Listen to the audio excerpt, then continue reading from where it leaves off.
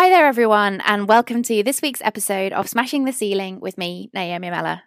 On this podcast, we love to showcase the lives of women who have achieved amazing things in their careers, those who've got a really cool or unusual job, and some who have just had a really interesting life.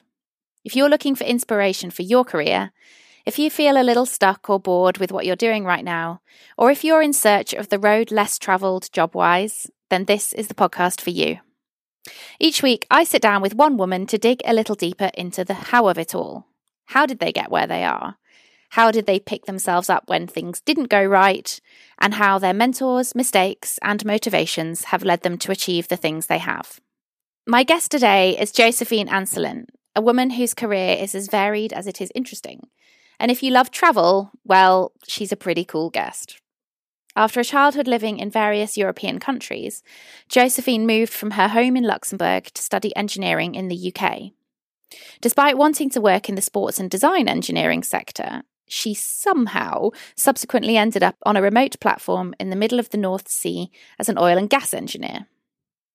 Having quit her job several years later, she then hiked the length of New Zealand alone, took a job in strategy consulting on her return, and is currently living in Jakarta, Indonesia, from where she completed an MBA in Spain and where she runs her own business, Outventure Hub, of which more later. The world is truly a global village these days, and I couldn't wait to talk to Josephine about her experiences as a female engineer, about what it's like on the platform, and about how she now manages her work remotely around her love of adventure sports and the outdoors. We started by chatting about her life in Jakarta and how she came to be in Indonesia. So we've been in Indonesia with my husband since end of November 2017. So it's going to be almost over a year and a half or so. So it's basically because so my husband works in an oil company. So he works where I used to work because we met at work.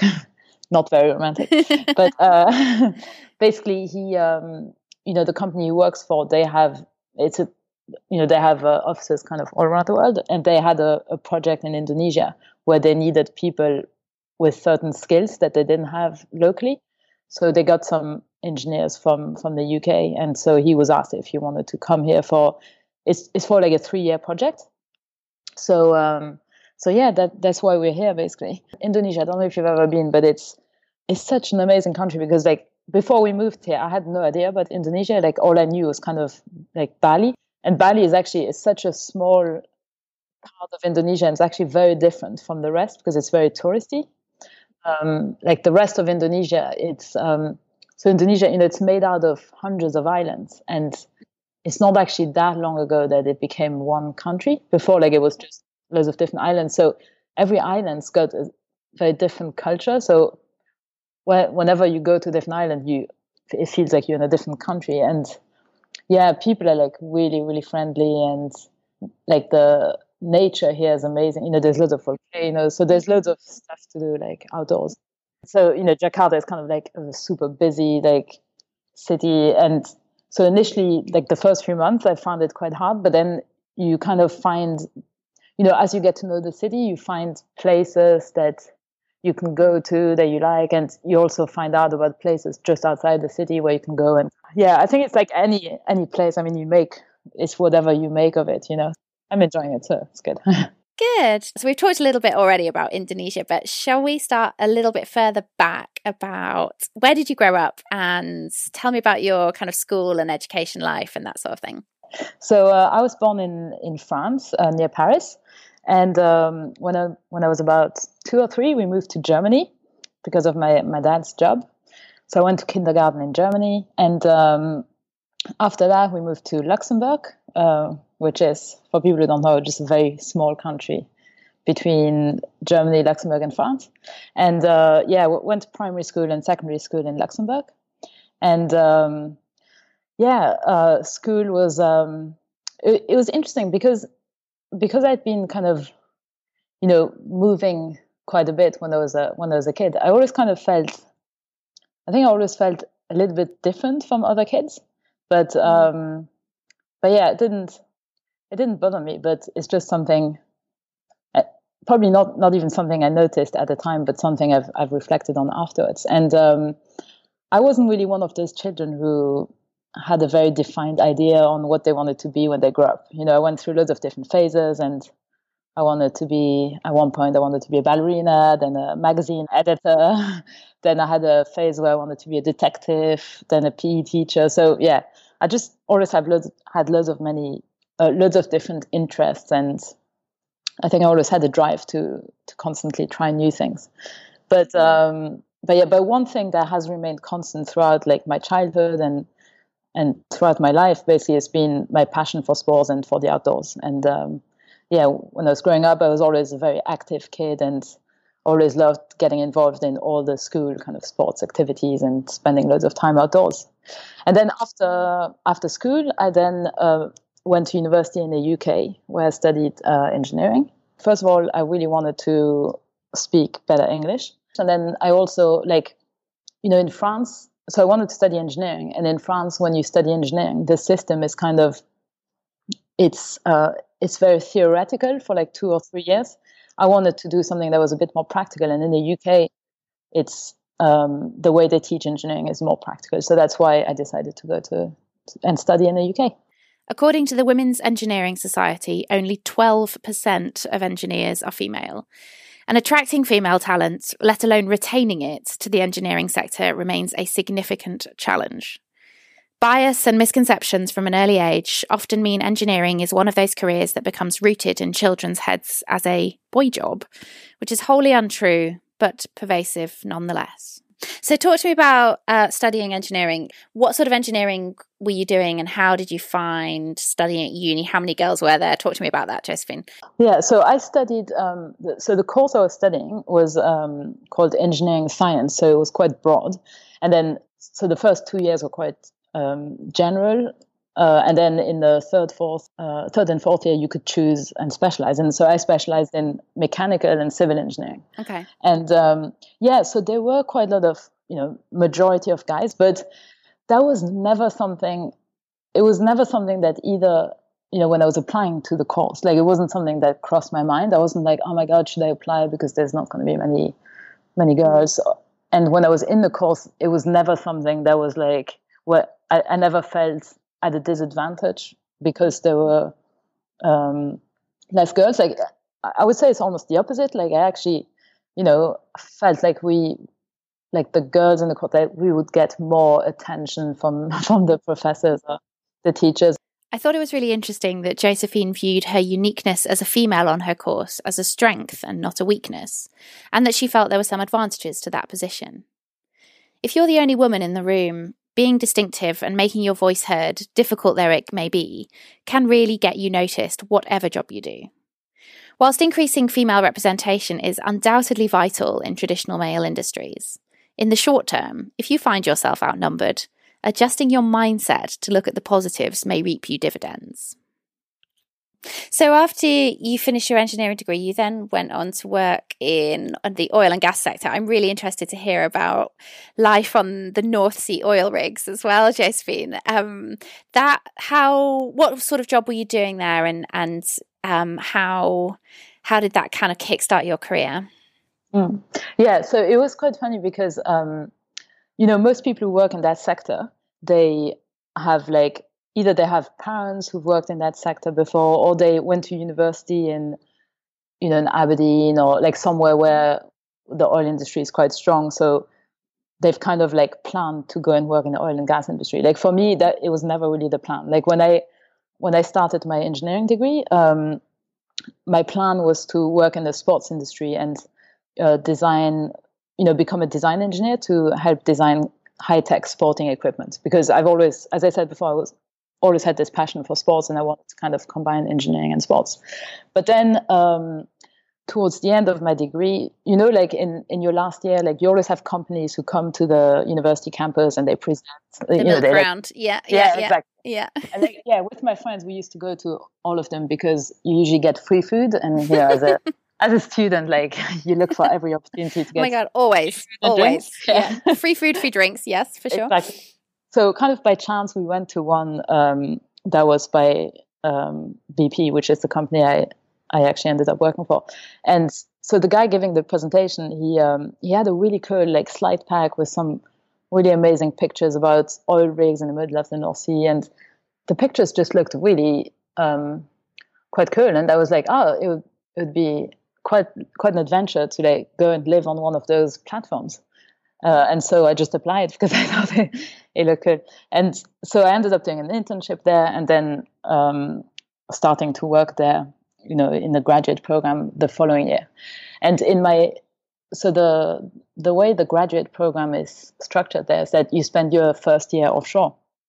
And it was an amazing experience, because it's just completely unlike anything you've really done before, because you're basically living on a rig in the middle of the North Sea for 2 to 3 weeks at a time. And again, we were talking before about studying engineering, which is a kind of male-dominated course. Like this, living on a platform, usually there's 120 to 130 people on the rig, and maybe it was kind of varying, but usually there were between 2 to maximum 10 women offshore. Wow. So, okay. Yeah, definitely male dominated. And there you just have to, most people who work offshore, they've left school, started working offshore, and worked their way up, and they're super experienced, and they know so much about this industry and how everything works. And if you arrive there, whether you're a girl or a guy, if you arrive on the rig as a kind of new graduate and you pretend that you know everything, it's not gonna go well for you, and you're not gonna have a good time. But if you really take the attitude that you want to learn from everyone who's been there for so long, and then everyone is just so ready to help, and because you don't just work together but you live together, you really get to know people well. And there's real, I found that there was almost like a community, and because you're so remote and everyone's far from their family, like you just bond much better than you would in the office. And and I also found that being a girl there was, again, not at all a disadvantage, and I found it to be an advantage, and found a lot of guys who actually, it's quite funny, like once they got to know me, they would start to ask me questions about their teenage girl who was starting to go out, and how should they, like, what should they do? And I was like, I don't know, I'm not a mother. But it was funny, they start to share personal things as well. Yeah.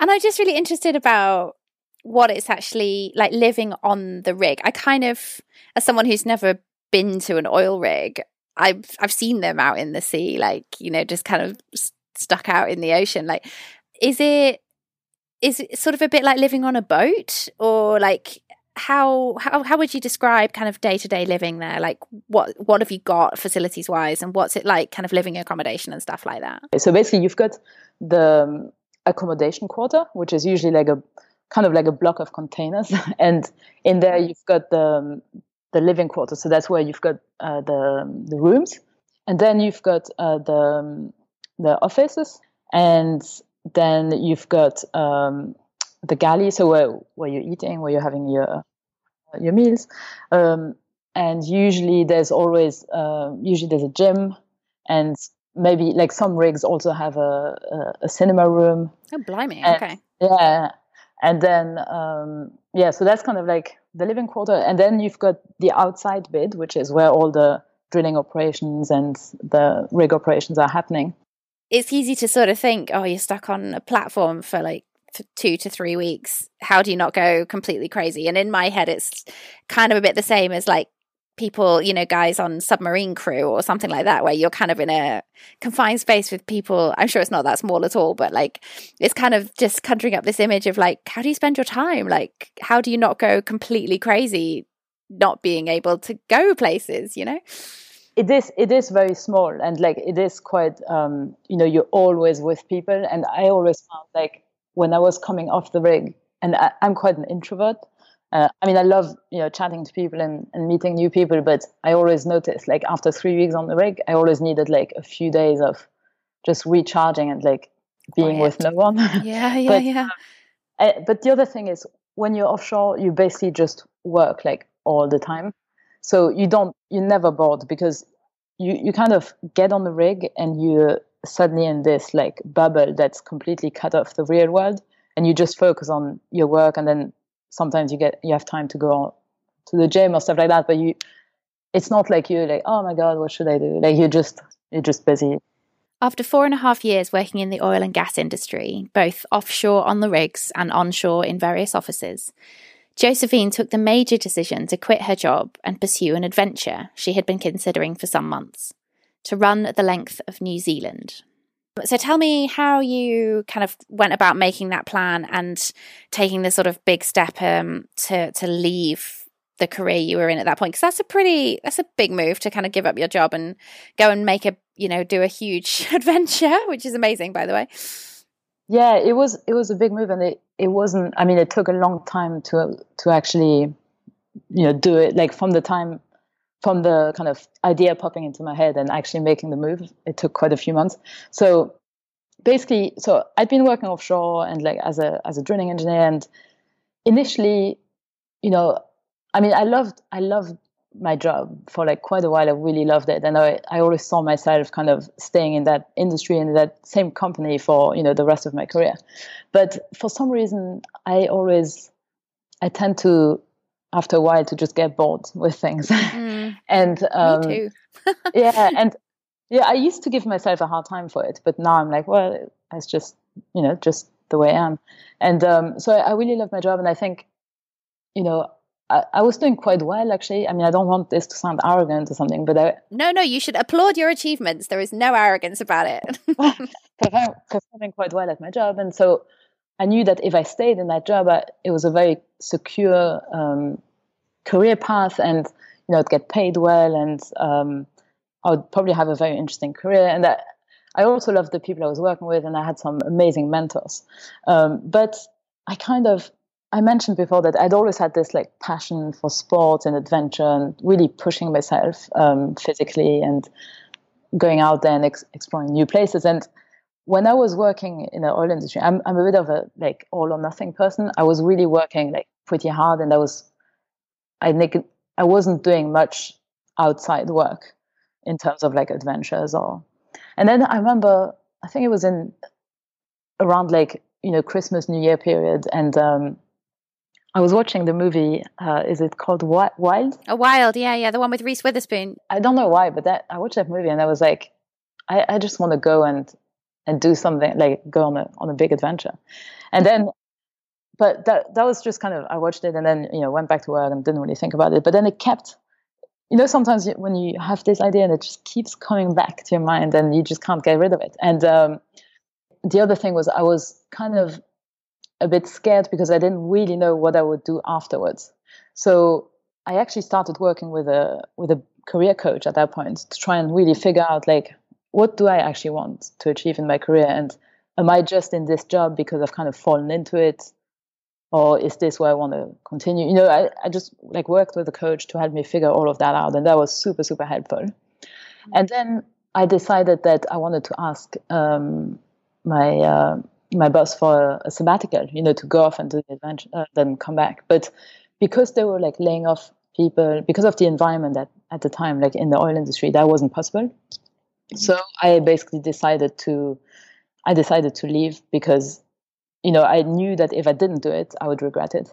So yeah, I decided to leave. And another thing that was quite challenging and that I didn't really expect to be challenging was actually telling my family and friends about it. It's funny because you'd think that would be the easy part, but I actually found that to be one of the hardest parts because I'd just gotten, like, with my husband, we just got married. And then maybe a month or 2 months later, I quit my job to go to New Zealand by myself. Oh my gosh. And, we'd spoken about this with my husband for quite a long time. And we'd been, before getting married, we'd been together for quite a few years. And he's amazing. He's always been like super supportive for that sort of stuff. And initially we also discussed to do it together. But then he kind of said, you know what, like, it's not something I want to do that much. And I think if I come and do it with you, I'm just going to ruin it for you because I won't really enjoy it that much, So, and, I'm so glad about how, supportive he was. But like when we announced it, or when I when I told my friends and family about it, everyone thought that we had some problem in our Yeah, of relationship. course. So I was leaving. But so and my mother actually she really didn't understand my choice. Like she doesn't have the same sort of passion for the outdoors, and she just really didn't understand it. And for quite a while, it really had a bad impact on our relationship. So, that was actually the hardest part when I decided to leave. It's very interesting that there's that kind of, it's seen as a little bit shameful. And this is something I've talked about before with other people on the podcast who've left careers that are, perceived and on paper and probably are, very, very good careers, that they're well paid, they've got security, you're kind of seen as being a successful professional. And the kind of misunderstandings around people's reasons for leaving a job like that can often create those kind of rifts that you mention, or and actually the sort of telling of people, I think, is really difficult. Acknowledging that you want to give up something that everyone else perceives to be kind of perfect, quote unquote. The kind of feelings of failure around that and shame, and it just makes that very complicated, I think. And the more that you talk about that and open it up to be not something that's a failure, but actually it's just a new adventure and a new opportunity, is the more we talk about that, the better, really.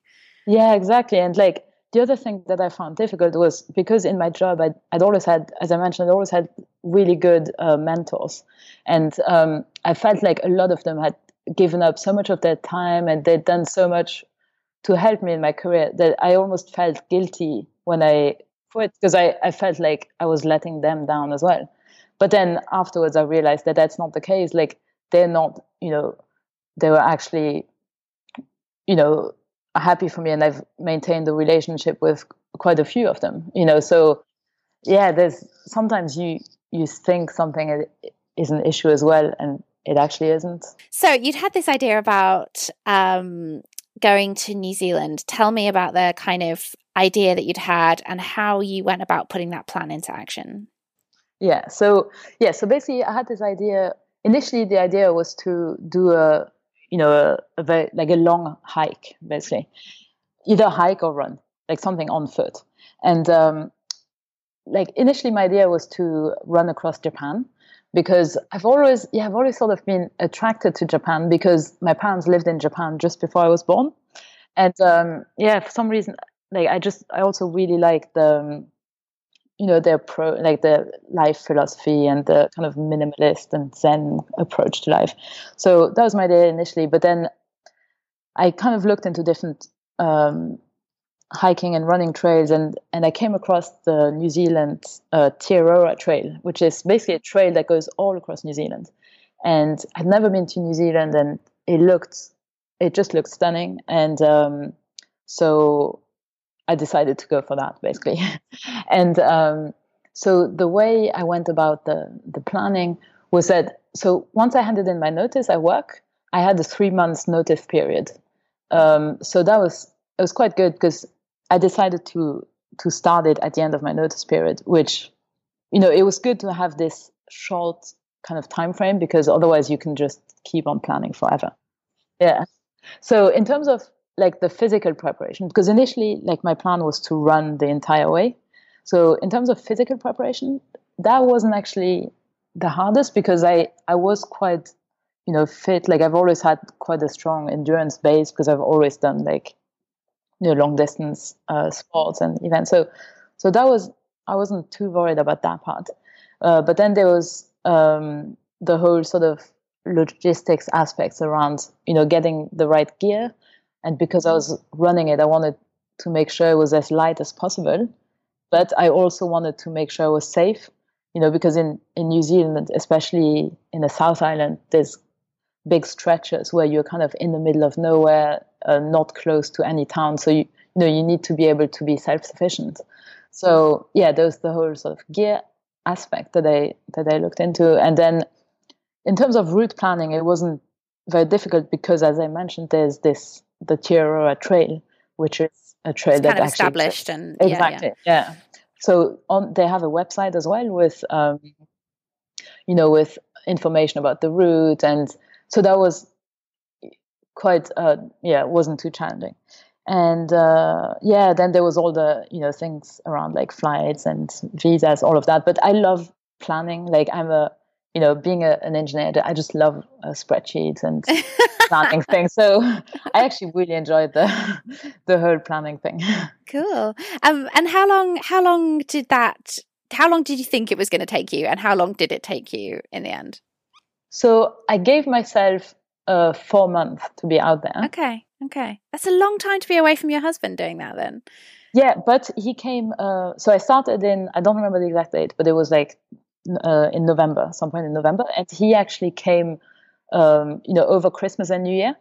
So he took 3 weeks off and then came. So that was great because it meant that I knew like in the middle, I'd see him and we would spend that time together. So and did he hike with you on those days when he was there, did he? Yeah, he did. Yeah. Okay. And we realized, it was amazing to spend that time together, but we also realized that it was a good thing that he hadn't quit his job to do the whole thing, because he likes being outdoors, but he also likes his comfort. We had a few kind of arguments or like little clashes, but it was amazing to spend that time together. And it was also great for him to really be part of the journey for a bit, so he could really relate to, afterwards when I came home, he kind of knew, he knew what my routine looked like.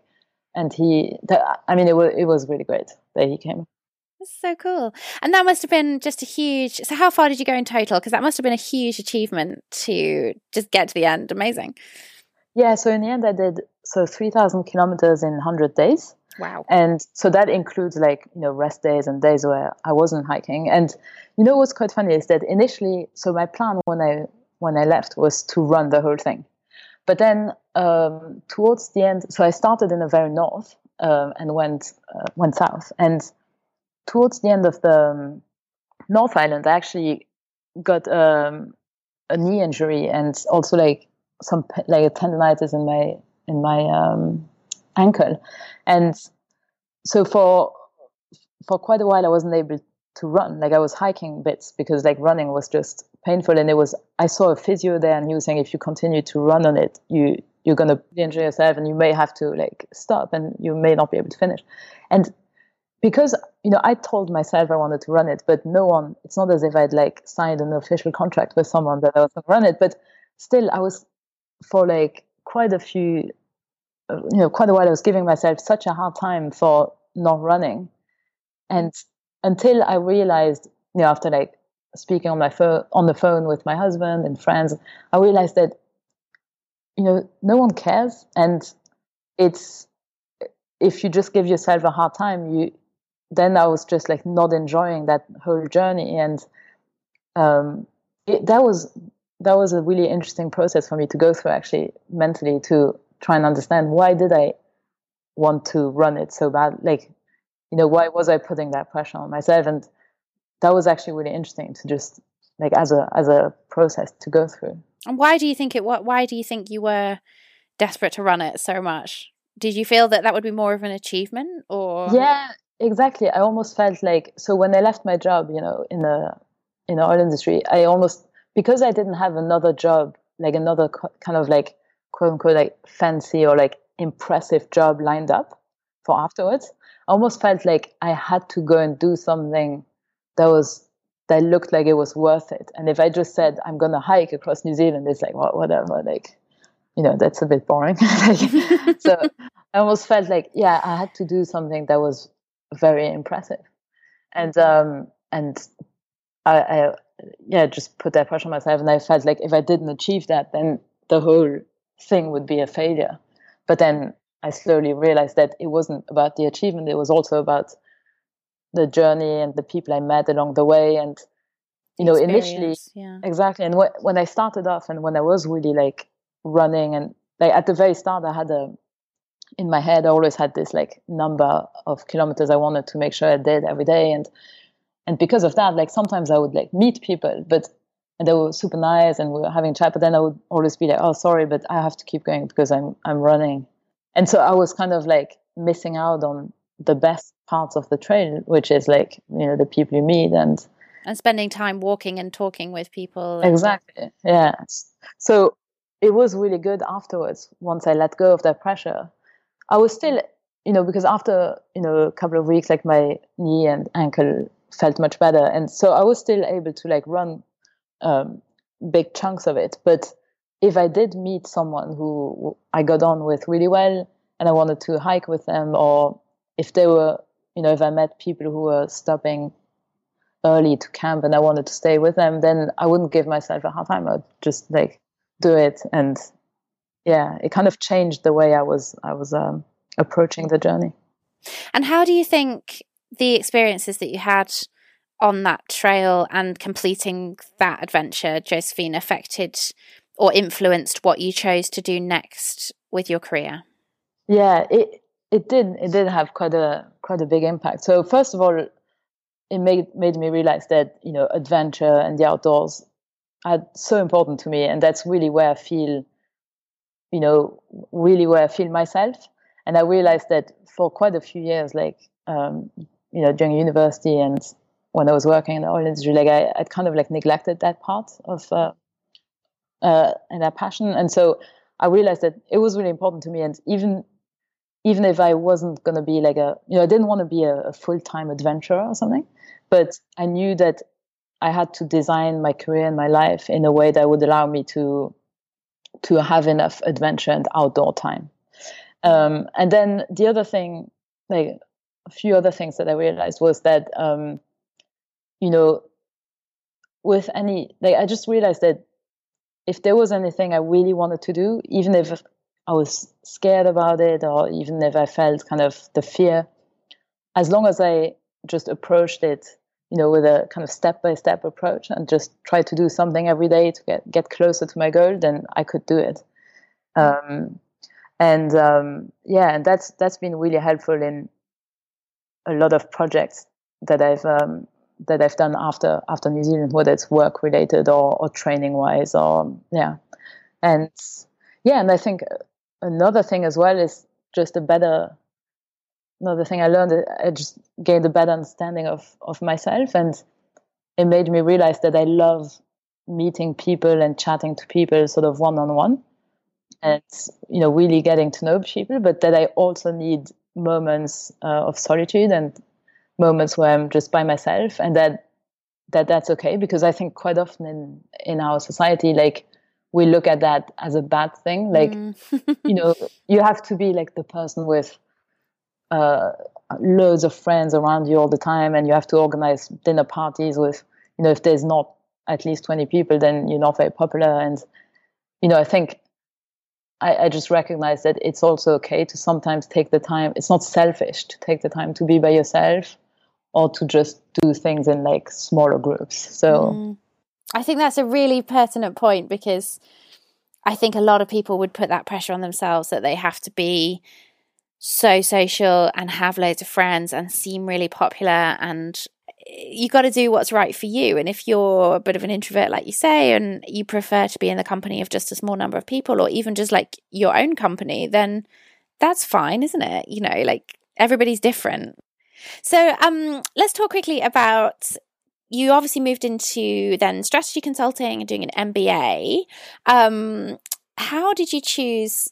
You obviously went to work for Deloitte, as you mentioned. How did you choose to go into consulting? Like, what was your thinking behind that? Because obviously that is a very different sphere than being an engineer. Yeah. So at the end of, so when I was an engineer, I actually realized, especially towards the end, that what I loved the most wasn't really the kind of very techie engineering aspect of the job, but more the business aspect and the project management aspect. Because when you're a drilling engineer, you're managing, the design and operation for like drilling an oil well, and it's very business orientated as well. And so I actually really liked that aspect, and I had a really amazing mentor, and he knew that, and so he always gave me some really cool projects to work on that were more kind of business strategy related. But then after New Zealand, my plan was actually to go and work, in a company in the sports industry, more kind of on the project management strategy. But every time I applied, they always said, "Oh yeah, but you don't have business experience." And even if I was trying to when I was trying to explain to them that what I did before, even though my title was engineer, it was actually, I learned a lot of things about strategy and business. That wasn't really convincing enough for them. So that's why I decided that I would go into strategy consulting for a bit, because in strategy consulting, they often take on engineers.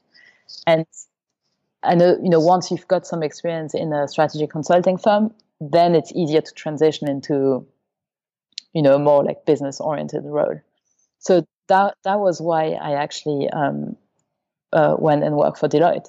And yeah, it was super, like, again, like some of the projects were really interesting. And it's, when you work in consulting, it's very varied and you get involved in some cool projects. So some aspects of it were great, but I felt like I didn't really fit into the culture that well. And I'd just come back to, like, when I started that job, I'd just come back from literally, like, for almost 4 months being in the middle of nowhere. And like, it was quite a hard transition actually to go from complete wilderness to like an office. Josephine's work in strategy consulting was in Luxembourg. But after a short while there, her husband was offered a new project in Jakarta, Indonesia, and she made the decision to move there with him. I really felt from chatting to Josephine that she is a woman that embraces change, someone who makes the uncertain and the unknown her friend, and who has a positive attitude towards all new opportunities. I love this quality in people. When we moved to Indonesia, I actually came across this program, which was an MBA but specialized in sports management, and it was run by a university in Spain, but I could do it remotely, so it was basically perfect. So I signed up to that, and I did that program, which was amazing. And at the end of the program, you had to do an internship. So I did that with a sports marketing startup in Spain, in Girona, for 3 months, and that was last summer. And after that, I basically did some freelance projects in the sports marketing sector, mainly with startups. And then earlier this year, I decided that I wanted to start my own company. And so, yeah, that's what I've been doing for the last few months. So this is exciting. I want to hear about your new company. So tell me, what's it called, or tell everybody what it's called and what you do for your new startup. Yeah, so basically the company is called Outventure Hub. And it's a platform that's dedicated to helping small businesses and startups in the outdoor sports sector to nail their marketing strategy so that they can attract more customers and increase their revenue and have a greater impact and ultimately be successful in the long run. I started this business for a few different reasons, but for a number of years now, I've been involved in quite a few kind of outdoor adventure communities. And I kept hearing people who are like starting a business in the adventure or outdoor sports sector because they're really passionate about this sector. And they're always like really enthusiastic at the beginning, but because most of them don't have a business background or like a marketing background, a lot of them were then really struggling to find customers and build a solid client base. And then basically after a few years, or sometimes even after a few months, they'd have to quit and go back to a job they didn't really like and give up on their dream to, have their own business in the adventure sector. And so basically, I decided that I wanted to help these entrepreneurs who are driven by their passion for the outdoors.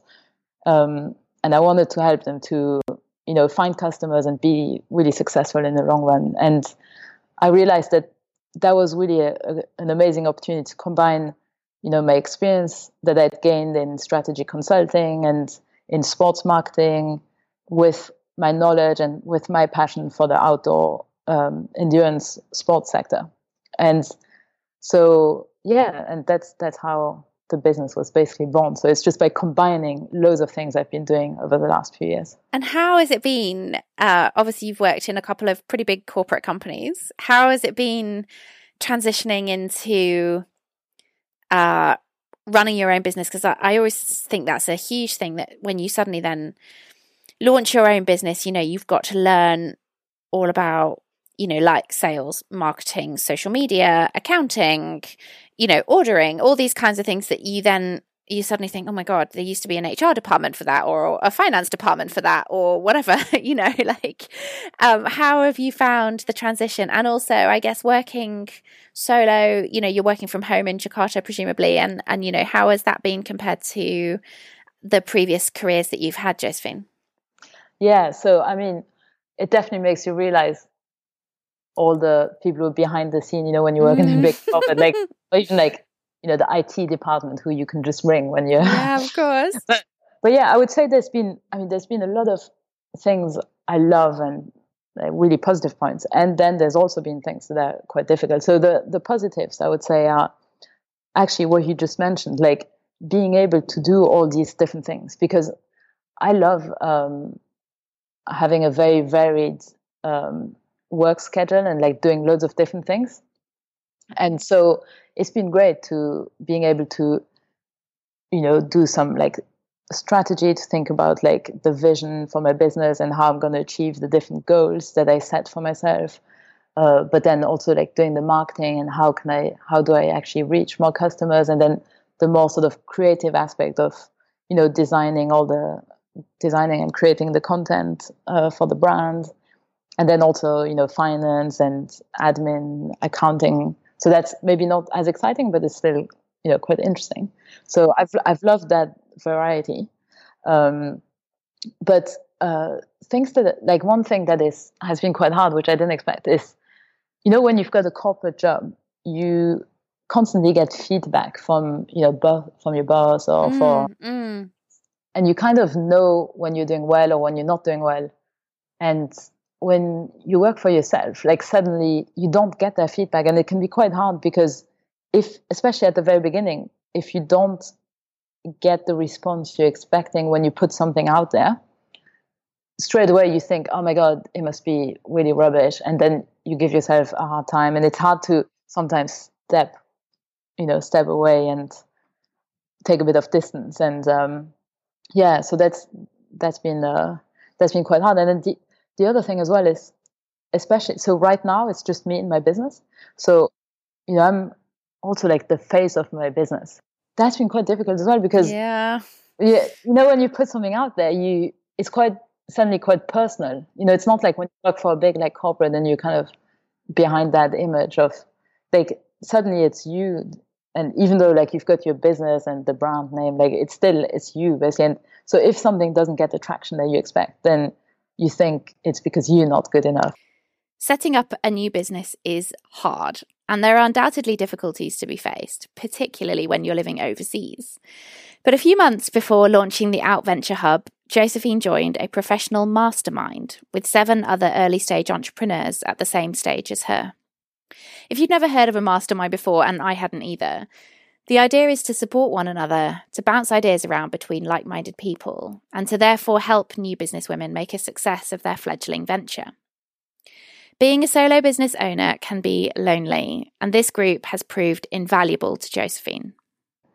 Whether it's a mastermind or, in-person group or an accountability partner, I think you need something like that when you start. But yeah, overall, it's been super exciting. And what I love is just, when you see the impact you can have on people, it's just so rewarding. And that's what I love the most. When you can actually add value to a business or to an individual to help them kind of reach their business goals. That's amazing. Definitely. So what's next for you? What's your kind of future plans, Josephine? I'm really interested into where you envisage your business going. I'm in Jakarta at the moment, but in a few years or in a couple of years, we're going to move back to Europe. And when we move back, I actually want to make Outventure Hub not just a kind of online platform, but to make it a physical space where, and I don't know exactly what it will look like yet, but probably something like maybe a co-working space or basically a space for entrepreneurs and startup founders in the outdoor sports and adventure sector for them to meet and exchange ideas and maybe, start to collaborate on projects. And maybe it would be a space where, I could invite in experts to give workshops. And so I want it to be, because I just think there's, even though like technology is amazing and you can do a lot of stuff remotely nowadays, I think nothing quite beats meeting up, does it? Yeah, definitely. So and I want this to become, to kind of foster community and like, so that's my sort of vision for it, like in the long term. Sounds cool. That's amazing. I'm so thrilled that things are going well, and that it's really cool to have set up something quite different. It's quite a niche. It's a very novel business. It's very new. And you kind of, the whole area of like outdoor adventuring has just become this kind of massive industry within the last kind of 5 to 10 years in a way that it wasn't really before. And I think you have really got a niche there, Josephine, that is going to make your business super successful, I'm sure. So, and just finally, I'm particularly interested in people's mistakes and failures. Have you had any of those kind of as you've been setting up that you've really learned from? Mistakes? Oh, I've had loads of mistakes. It's difficult because I've definitely made loads of mistakes and learned from many things, but then I'm also happy I made those mistakes. But I would say that, because I think you learn something from every mistake you make. But I would say that one mistake I probably made was and it was back, at the end of secondary school, when I was choosing what to study at university. Like, I had so many things I really wanted to study and I was quite passionate about, but when I was deciding on what to study, I kind of listened to the sensible adults in my life, and I decided to go for engineering because everyone was saying like, if you study engineering, you'll definitely be able to find a job. And at that time, I wanted to study like marine biology or journalism, but I kept being told, no, it's too risky. You won't find a job if you do that. And I think it was a mistake to not really think more about exactly what I wanted to study based on my real interests and passions, and be quite sensible. But then, having said that, like I don't regret having studied engineering, because it did teach me a huge amount of things about how to problem solve and apply systems, and it meant that I got to live on oil rigs and I got to meet my husband. So yeah, I don't regret it at all, but I would say that's probably a mistake, just not really thinking about what I really wanted to do when I decided what to study. That's such an interesting one, that of everything you've done, that's what you picked, because I think you hear that so often, don't you? Kind of this whole thing of like following what you're interested in and not worrying too much. I was the same as you. Like, I went into quite a professional degree, and the point at which you say, oh, I don't know if this might be for me or not, everybody goes, oh yeah, of course it will be. Like, it's a good solid career. Yeah, exactly. It's kind of quite tempting, isn't it, to just be very swayed by the prospect of a stable job. And that's totally understandable. But at the same time, I guess following what you're really interested in is going to be the way to having a job that provides you with fulfillment and happiness. Yeah, and you're just going to be more. I mean, I remember when I was studying engineering, I had an amazing time at university because like the people I studied, people are amazing. But, I was never like, oh, yes, I'm super excited today to learn about stress fractures in metals. But I see other people, like, for example, my younger sister now, she's studying medicine, and she's actually very, very passionate about the subject. And it's just amazing to see how she's just so interested about everything she's learning. And, it makes a big difference when you study something that you're really passionate about. I definitely had like down moments, like between like when coming back from New Zealand, when I was applying for jobs, and then also like last year when I was doing the MBA and starting to think about what I would do after the MBA, like, and then I had these like kind of identity crisis moments where, especially when you go to like a dinner party or something, and people ask you, people always ask, what do you do? And especially at that time when I was doing kind of like freelance work, but I didn't really have a proper like job title. And I was finding it really hard. And I was like, it made me feel really uncomfortable when people were asking me that question, because I thought they would think I'm just like a slacker and I'm not doing anything just because you don't have like a fancy like job title from a a big company, you know? Well, now you can say, I've got my own business. Yeah, exactly. You want my business card? One final thought from Josephine on the trajectory of a career. We spent ages further chatting about our own lives, about the stigma and shame associated with leaving a settled profession, and about how explaining to others that you're no longer an engineer or a hairdresser or a strategy consultant or a teacher or a whatever is hard, and that maybe you just don't quite know where you're at right now. That's okay, even if other people don't get it. It's not as if everything you've done prior is completely lost. And that I only realized that quite recently with my business, but just everything I've done since university sort of like now, helps me in my business. And it's only like a few months ago where suddenly it felt like everything was kind of like slotting into place. And suddenly I realized that everything I'd done so far, I'd done it for a reason, and it's helping me to be where I am right now. I really appreciated Josephine's honesty and openness in this conversation. Thank you to her for being her true self and for chatting about her career with me this week. You can find her online at outventurehub.com, and she's most active on Instagram at Josephine Anslin. We'll be back next week with another wonderful guest, Gloria Mitchell, who talks to me about her rise from homelessness to the career she has today. But that's all for this week. If you enjoyed this episode, please just share it wherever you can on your own social media. And if you found the podcast interesting or useful, then do please tell a friend, as we are always keen for new listeners.